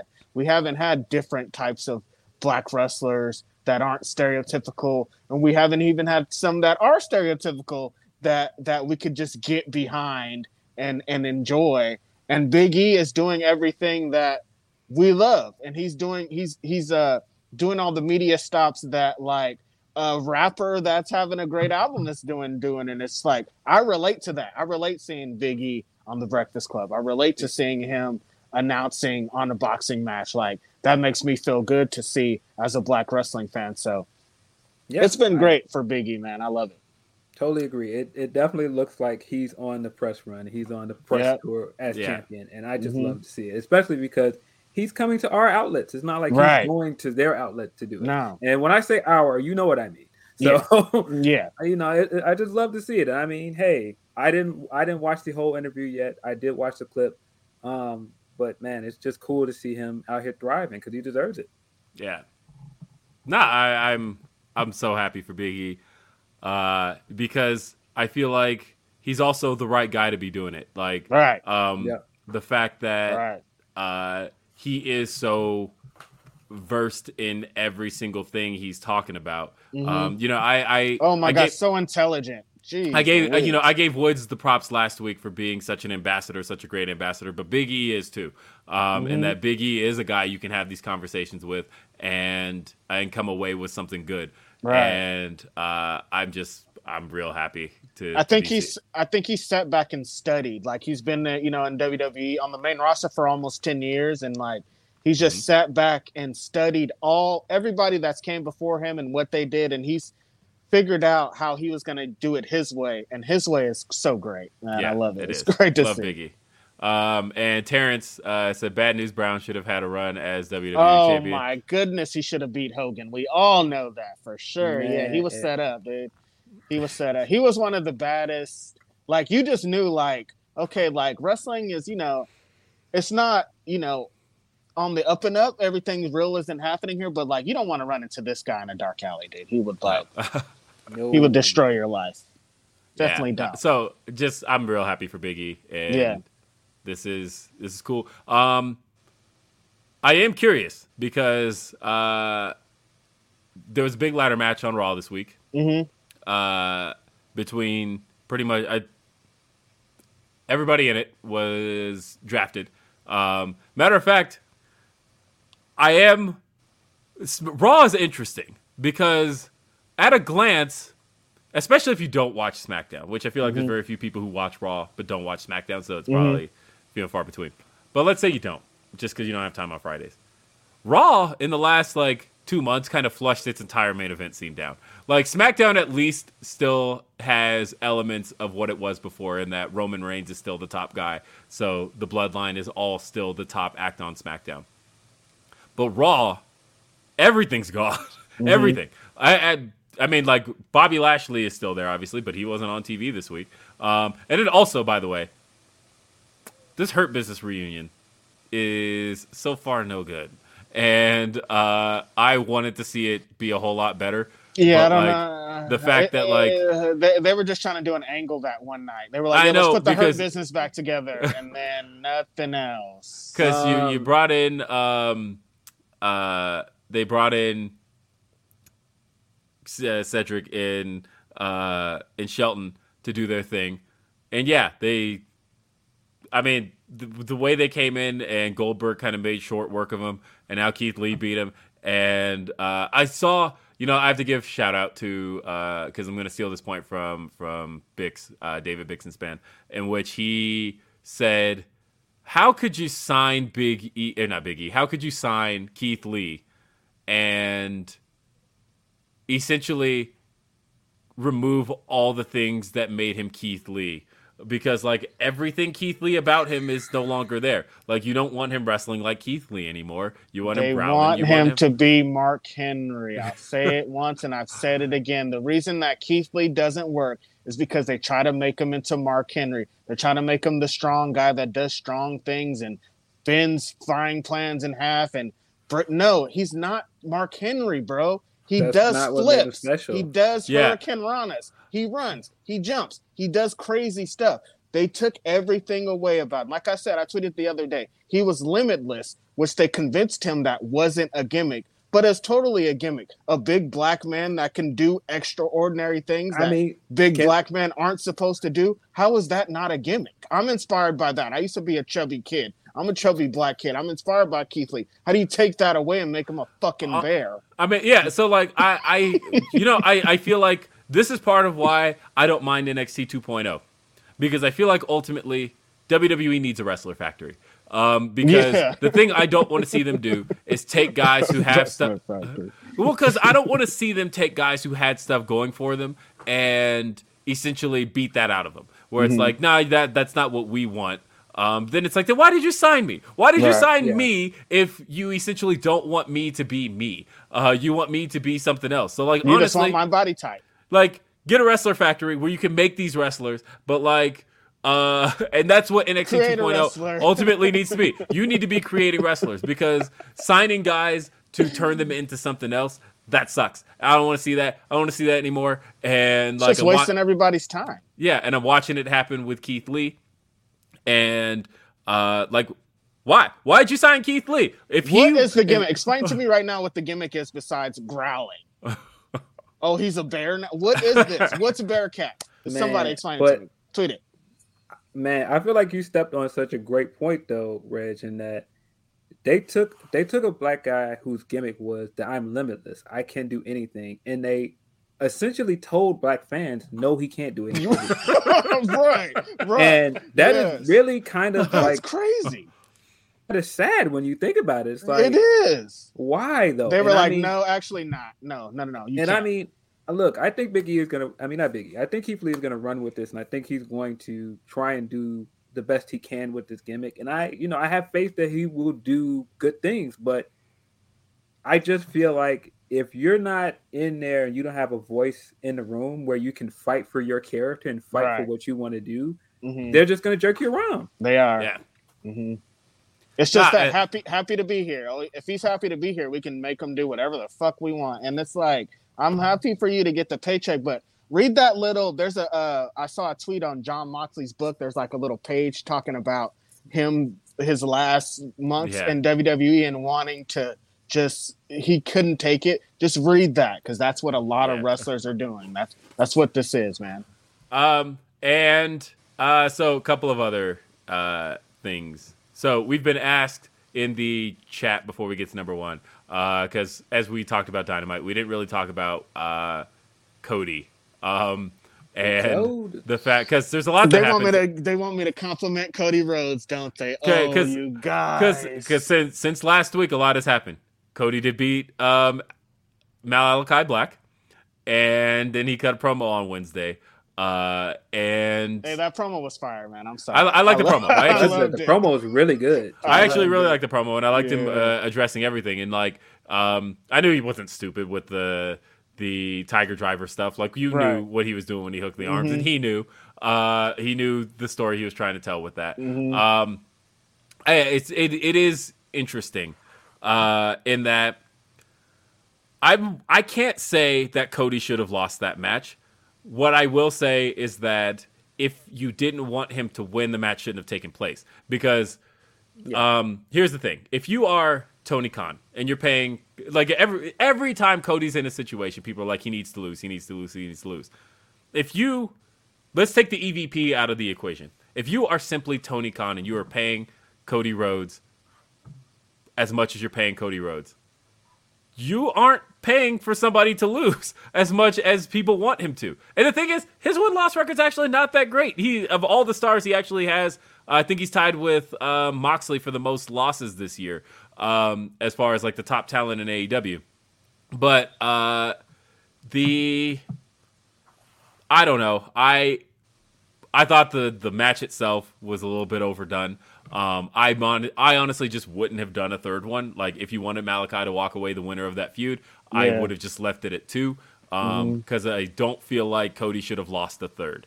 Right. I think they both told a good story. Malachi with that Instagram post about like, I did what I needed to do regardless of that loss and stuff. And so I think they actually stumbled into a great story here with Cody. They've been telling he hasn't. It's essentially like, this is Captain America. He can't lose. And then, like, when you expect him to lose, he doesn't lose. And so, like, eventually the hero becomes the villain. He has to. And on a show, he tells the story that he doesn't want to be healed. So he just doesn't want to. He doesn't like being booed. He doesn't like this. But if you're forced to, it's going to be even better. They stumbled into a great story. Yeah, I'm curious to see where it goes. I don't know. I will say that what I did like about the promo, and I tweeted this, and a lot of people picked up on it. That was one of my like better tweet numbers of the week. But I tweeted about Andrade and how Andrade made his way out, and I thought his promo was a lot better than I would have expected. I think they've spent so much time trying to find a mouthpiece for Andrade, but like, honestly, just have him do that every week. Short and sweet, man. Short and sweet. Say what you need to say. And that CM Punk and Eddie Kingston thing, give him 1 minute and execute. That's it. Yeah, you know what I mean? You don't need a lot. You don't need a lot. That felt genuine, and I felt like the way that just took off, that was good. Shout out David, by the way. Thank you appreciate you, David. Always appreciate it. But we got one big story to talk about. Oh, sorry. You go ahead. On the Cody thing, I think some people want the promo to be bad because he's done other bad promos. So people are now waiting for him to do another bad promo to go, he's terrible at promos. Right. It's not that he's ever been bad at promos. No. He just did this very bad tone-deaf promo. That one promo wasn't bad because Cody's a bad talker, because Cody's one of the best in the business as far as talking is concerned. He's like one of the guys you would trust to do like the John Cena type brand ambassador kind of promo. Cody is that guy. That promo was just tone deaf. That promo made it sound, that was and you know what? The reason that promo was tone deaf was wrong time, because like that was a John Cena promo from 2008, right? Like, definitely. You come out and talk about, I'm proud to be an American, and Americans come together and blah blah blah blah blah. But this ain't. But you look at the current climate, and that ain't the time. Yeah, it ain't the time. It was, the promo was tone deaf. That's what made it bad. Tone deaf. And like, because I've seen non-American fans like see that promo and go, oh, that was good. Like the day it aired, I saw a lot of like a lot of the UK people that we kind of deal with who were like, yeah, that was a fine promo. Missing, because I feel like the context here in America is part of why I watched that promo and went, ooh, no. No. That was a bad one. That was bad. It was just certain things he said there that I think were great. Like, I mean, don't forget who opened the bank line was fire. That was fire. Saying that I have a wife that's way too bad for me. He just said a lot of great things in that promo. I loved it. What if I would have hit the pedigree? Oh my god! He had a lot of great punchlines in it, and I agree that Andrade came out at just the right time. He mocked him in just the right way. Yeah, I thought it was a good segment for what it was. I thought it set up good things, and I'm glad they brought the Malachi promo to TV. They didn't just have it on IG because it's an important story element, so it needs to be on TV. Yeah. right. And finally, biggest story of the week. Woo! Ring of Honor. Woo, What woo, happened? woo, woo, woo. Ring of ROH. Honor. So as the story goes, Ring of Honor put out a statement on I want to say it was Wednesday, and no one was sure what it meant, and I want to pull that up specifically. It sent shockwaves. We were all just like, "What?" Yeah. So the original statement was just kind of talking about Ring of Honor doing some restructuring, and it said, and I'll read it. Said, throughout the pandemic, our top priority was to keep everyone healthy and safe, and despite not producing any live events over 18 months, we were able to keep everyone fully contracted. We now find ourselves at a time where we need to make changes to our business operations and are planning a pivot for Ring of Honor with a new mission and strategy. This year will culminate with Final Battle in December, and we will be taking the first quarter of 2022 to work internally to reimagine ROH. ROH has the most dedicated fans in the industry, and we appreciate their loyalty and patience as we reconceptualize ROH. We anticipate returning to live events in April for the Supercard of Honor with a new fan-focused product and provide a new, unique experience for wrestling fans. So again, what does that mean? So people weren't quite sure what that meant until Dave Meltzer tweeted, ROH has released everyone. Yes. And then it was like, oh, shit. Now this makes sense. And what happened? And so like now it's become clear what Ring of Honor meant by that. And yeah, Ring of Honor is effectively as we know it no more. Now, that doesn't mean that, of course, it sounds to me like if Ring of Honor does actually come back, because a lot of people have been pointing to the old WCW statement from March of 2001 where they were like, we're going to take a few months to reimagine things and you'll see a new WCW, and then you didn't. No. So I saw a lot of people tweeting that they're going to come back, but look, people don't forget, man. Fans and wrestlers. If people are dependent on you and you tell them we're done, they're going to think you're done forever. And before that, people have already been like, they've put Ring of Honor in that Ring of Honor still exists space, or like Ring of Honor still happening. So if you tell them, hey, we essentially we dropped all of our wrestlers and nothing's happening, people are going to give up. It's going to be really hard to get those people back is the thing that I'm saying. Well, so there's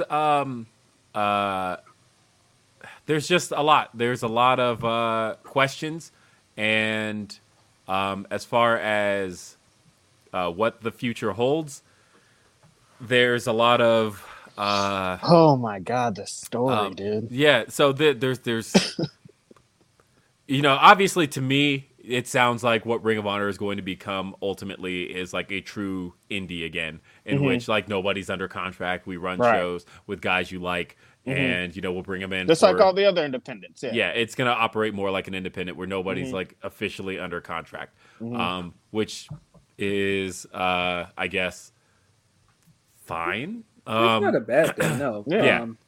But go ahead.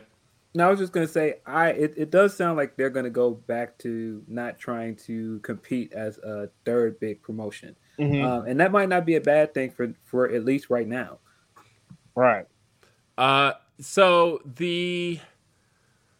of course I feel bad for so many people involved here, damn, man. Those that have known me a long time know that, I've considered Maria Kanellis a good friend, and, I was really happy seeing the work she's been putting in Ring of Honor to, really make something happen with their women's division. Women's division has been on fire. Last couple months. Feel really bad for Roxy. Yeah. And I feel like, reason I don't feel bad for Roxy is because she's so young. She's new. I just said that because her title reign just started. It Like, just she didn't started, even get a yes. chance to get off the ground. Right. Yes, that's true. I mean, so I feel bad. I feel bad. I didn't mean to say that because I feel bad for anybody who essentially, as I tweeted, uncertainty sucks. To not know what the future is, that is one of the worst feelings you could ever have. So just thinking about what they were doing with their women's division and the people they were bringing in, I feel like anybody, whether it be a Vince McMahon or a Tony Khan, would be missing out if they didn't pick up Maria Kanellis just as somebody who could have vision for because that is the one thing I do feel that pro wrestling as a whole needs. I think that telling black stories, for example, I think needs black people telling them. I think that telling women's stories needs women in the creative position to help tell them better. And I feel like that was something that Maria was helping offer Ring of Honor. So I do feel like anybody would be, it would be a mistake to pass her up as far as just having a good vision for a women's division. But yeah, they had literally, I feel like Trisha's run was just getting started there. And I think she's going to be, there's a lot of people that I feel people need to keep their eyes on all of a sudden now. She's one of them. And shout out to David, who says, all three of your personalities are distinct and offer great insight with wonderful chemistry. Someone please sign AJ Gray and Darius Carter, and AEW can now rectify the mistake of not signing Trish Adora. Again, she's one that anybody should be taking a look at right now. Trish will be, actually, we're just talking about Impact. I think she'd actually do pretty great in Impact, actually, I think she would be incredible with Impact. I think she's going to do great anywhere she goes, but yeah. I think somewhere like Impact where she can become like the main star of that brand would be amazing. Right. And then also, a lot of people have been talking about STP, and that goes back to the beginning of this conversation where we got a super chat, and I want to go back to it now because I want to make sure that we don't lose sight of that. And of course, I can't scroll back that far. I wrote down three names. Somebody said, "What do we think is going to happen with Gresham, Adora, and Lethal?" Yes. I think Gresham is AEW bound, 1,000,000%. There's 1,000%. No way he can't be. I actually think Lethal's going to go to WWE if I had to put money on it, because I think for a long time he has been a wrestler that has I think Ring of Honor has been great for him, but also I think it's kind of stopped a lot of things he could have done. I think like he felt like a lifer for Ring of Honor. But I feel like he probably would have been in WWE if it wasn't for Ring of Honor. So I just think that he's honestly end up there. I would be shocked to see Lethal end up a lot of places, just because, there's a little bit of a reputation around Jay Lethal. I kind of blocked that out of my brain. I was thinking about that. And so the thing about Jay Lethal is, I feel like if it was going to happen for him, it would have happened already. It would have happened. I forget about this reputation, man. Yeah. Damn it. I mean, to be honest, he could still end up somewhere big like WWE. I feel like he's been pigeonholed so long as the ROH guy. Yep. Now, I feel like this is a chance for him to go somewhere and really show people that he's more than that. But the crazy part is I feel the opposite for Gresham, because I know that being at Ring of Honor was his dream. It was a big part of why he stayed there, because he wanted to be. He wanted to bring Ring of Honor back to where they were. Yeah, he wanted to reestablish it, and he believed in that company so much. So I was really sad that he didn't get a chance to win the world title and lead the company into its new era. And he might still get a chance to do that when it comes back as its new thing, but it's just sad that it's going the way it is. And I mean, I still think he's going to thrive no matter where he goes, because he's still one of the best in the industry. But it's just sad that he didn't get to do what he set out to do, man. Yeah. Right. And they still have a show coming up too. They're still going to do Final Battle in December. So we don't know anything that's going to happen there. So yeah. And I mean, there's so many angles in this where it's sad, because They were one of the few companies during the pandemic that made sure to continue to pay their wrestlers. Yep. They didn't release anybody. They kept them safe with the ROH bubble. Like they were one of the best companies out there. And honestly, like this didn't come down from Ring of Honor. This came down from Sinclair Broadcasting. Right. And so there is, because I saw some people knocking Ring of Honor for releasing people. Yeah, and this was above them. This was like Joe Koff has done. He's been really candid about everything. Did a great interview with PW Insider. It's honestly, this is just a really unfortunate situation. D'Lo, by the way, D'Lo Diggs in the chat says, is it just me or with Danielson winning matches in different ways is a nod to a match with Gresham because that's what John did in ROH's Pure Champ. The match. Tony Khan. Tony Khan, book the match. Terrence says, I hate what has happened to ROH, but if I am TK, I'm negotiating for Adora, Lethal, Gresham, etc., along with the library.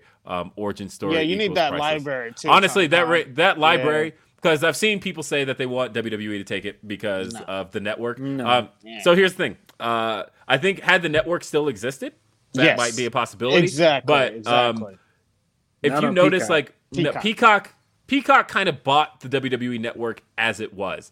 I don't know that Peacock is necessarily interested in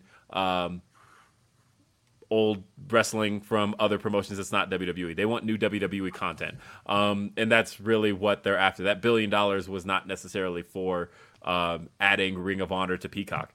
I do think that there is a lot of value for, there's talks that AEW could be launching or launching on a streaming service. But I think the value for Tony is in the fact that he has CM Punk. He has CM Punk talking about his Ring of Honor run, and you want access to that. You have Bryan Danielson, the American Dragon, which you can show people is not a new thing. This is a guy who's been the American Dragon for a real long time. You have the Young Bucks. You have, the thing is, you're telling all this, the stuff with the Elite, but you don't necessarily have access to the Elite's content prior to AEW. Nah, you would. I mean, if anything, just buy your first pay-per-view that you guys did. Well, yeah, and then the thing is, so the crazy thing about All In is that is such a weird piece of ownership, right? Because All In, the footage is owned by Ring of Honor, but the name All In belongs to the Young Bucks. That name was actually the trademark was registered to Killing the Business Inc. in 2018, and then I think in late 2020 they transferred the rights to Tony of the name All In, but the content of All In still belongs to Ring of Honor. So that's the stuff that they would like to have as well. And yeah, so because I see somebody in the chat just that All In is owned by ROH. Like I said, the footage of All In owned by ROH. The name was actually trademarked by the Bucks. So that's yeah, man. Ring of Honor, man. Look, I just want to pay tribute. Ring of Honor has been they were coming up on 20 years in 2022. They started in 2002. I remember ordering 3 Ring of Honor tapes from a tape trader, the first 3 shows, and I was immediately blown away. I was obsessed with the Amazing Red. Anything that the Amazing Red was on, I had to see this.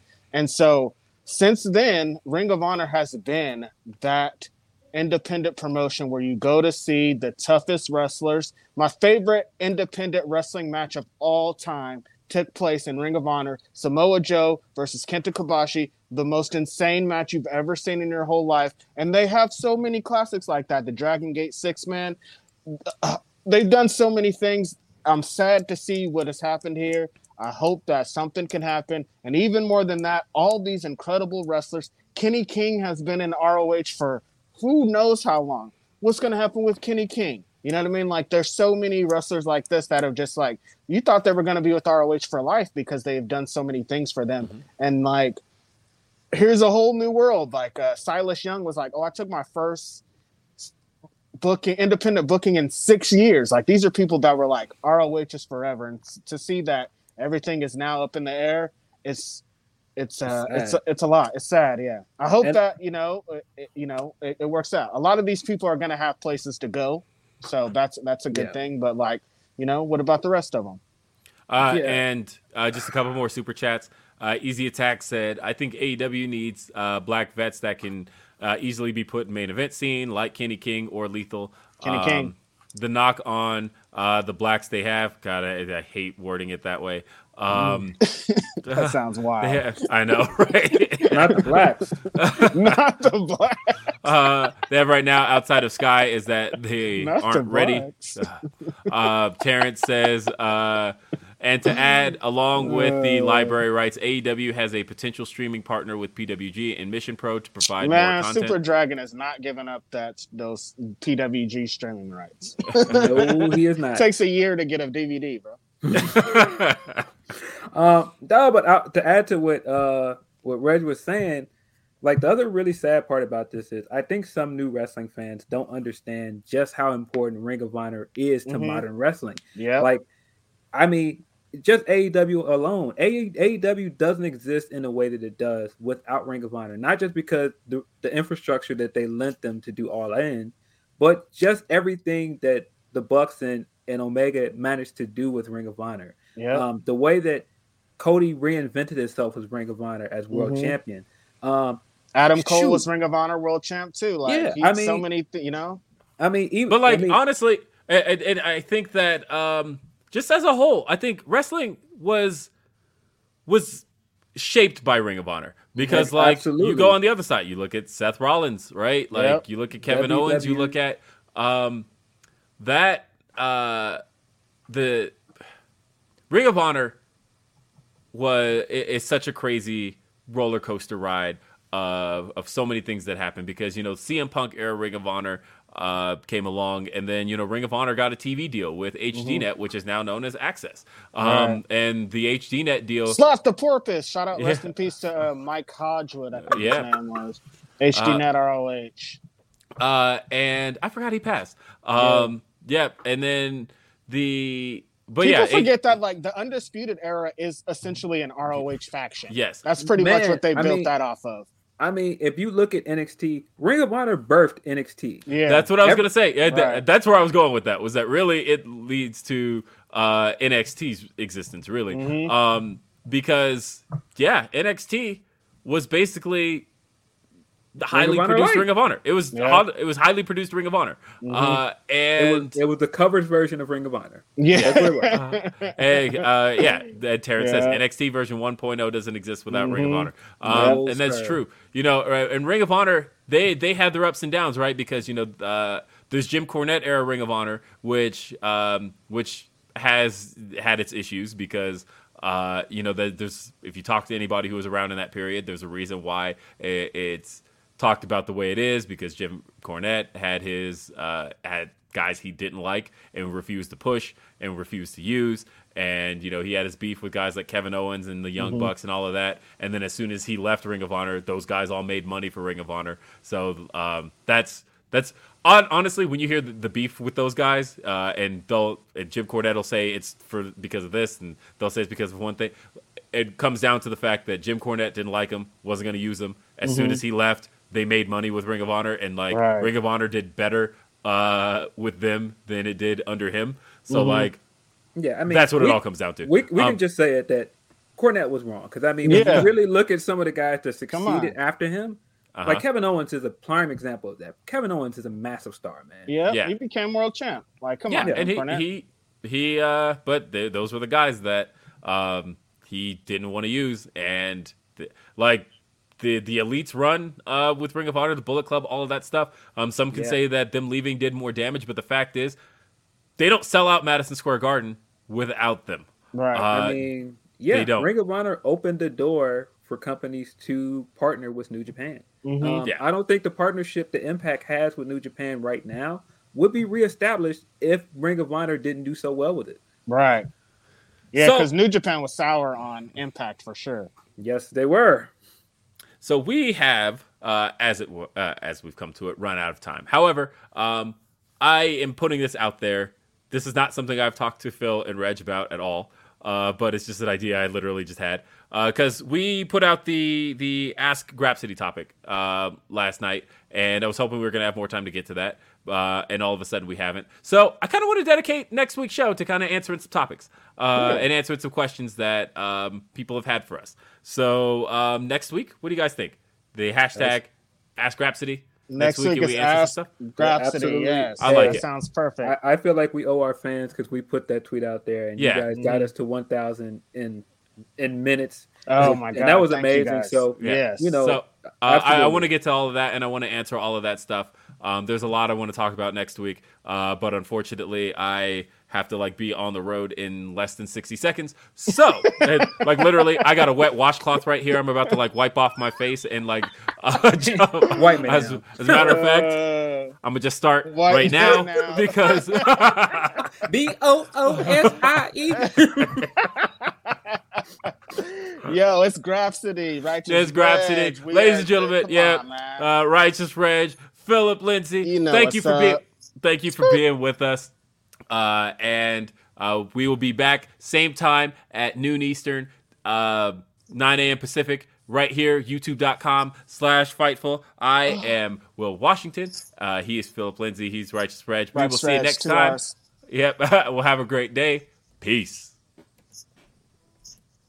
Say goodbye to your credit card rewards. Greedy corporate mega stores, led by Walmart and Target, are pushing for a law in Congress to take away your hard-earned cash back and travel points to line their pockets. The Durbin-Marshall credit card bill would enact harmful credit card routing mandates that would end credit card rewards as we know it. If you love your credit card rewards, tell your lawmakers, hands off my rewards. Tell them to oppose the Durbin-Marshall credit card bill.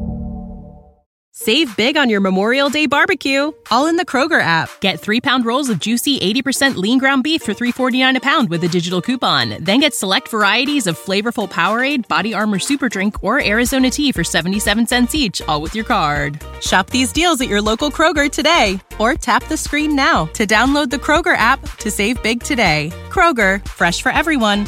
Prices and product availability subject to change. Restrictions apply. See site for details.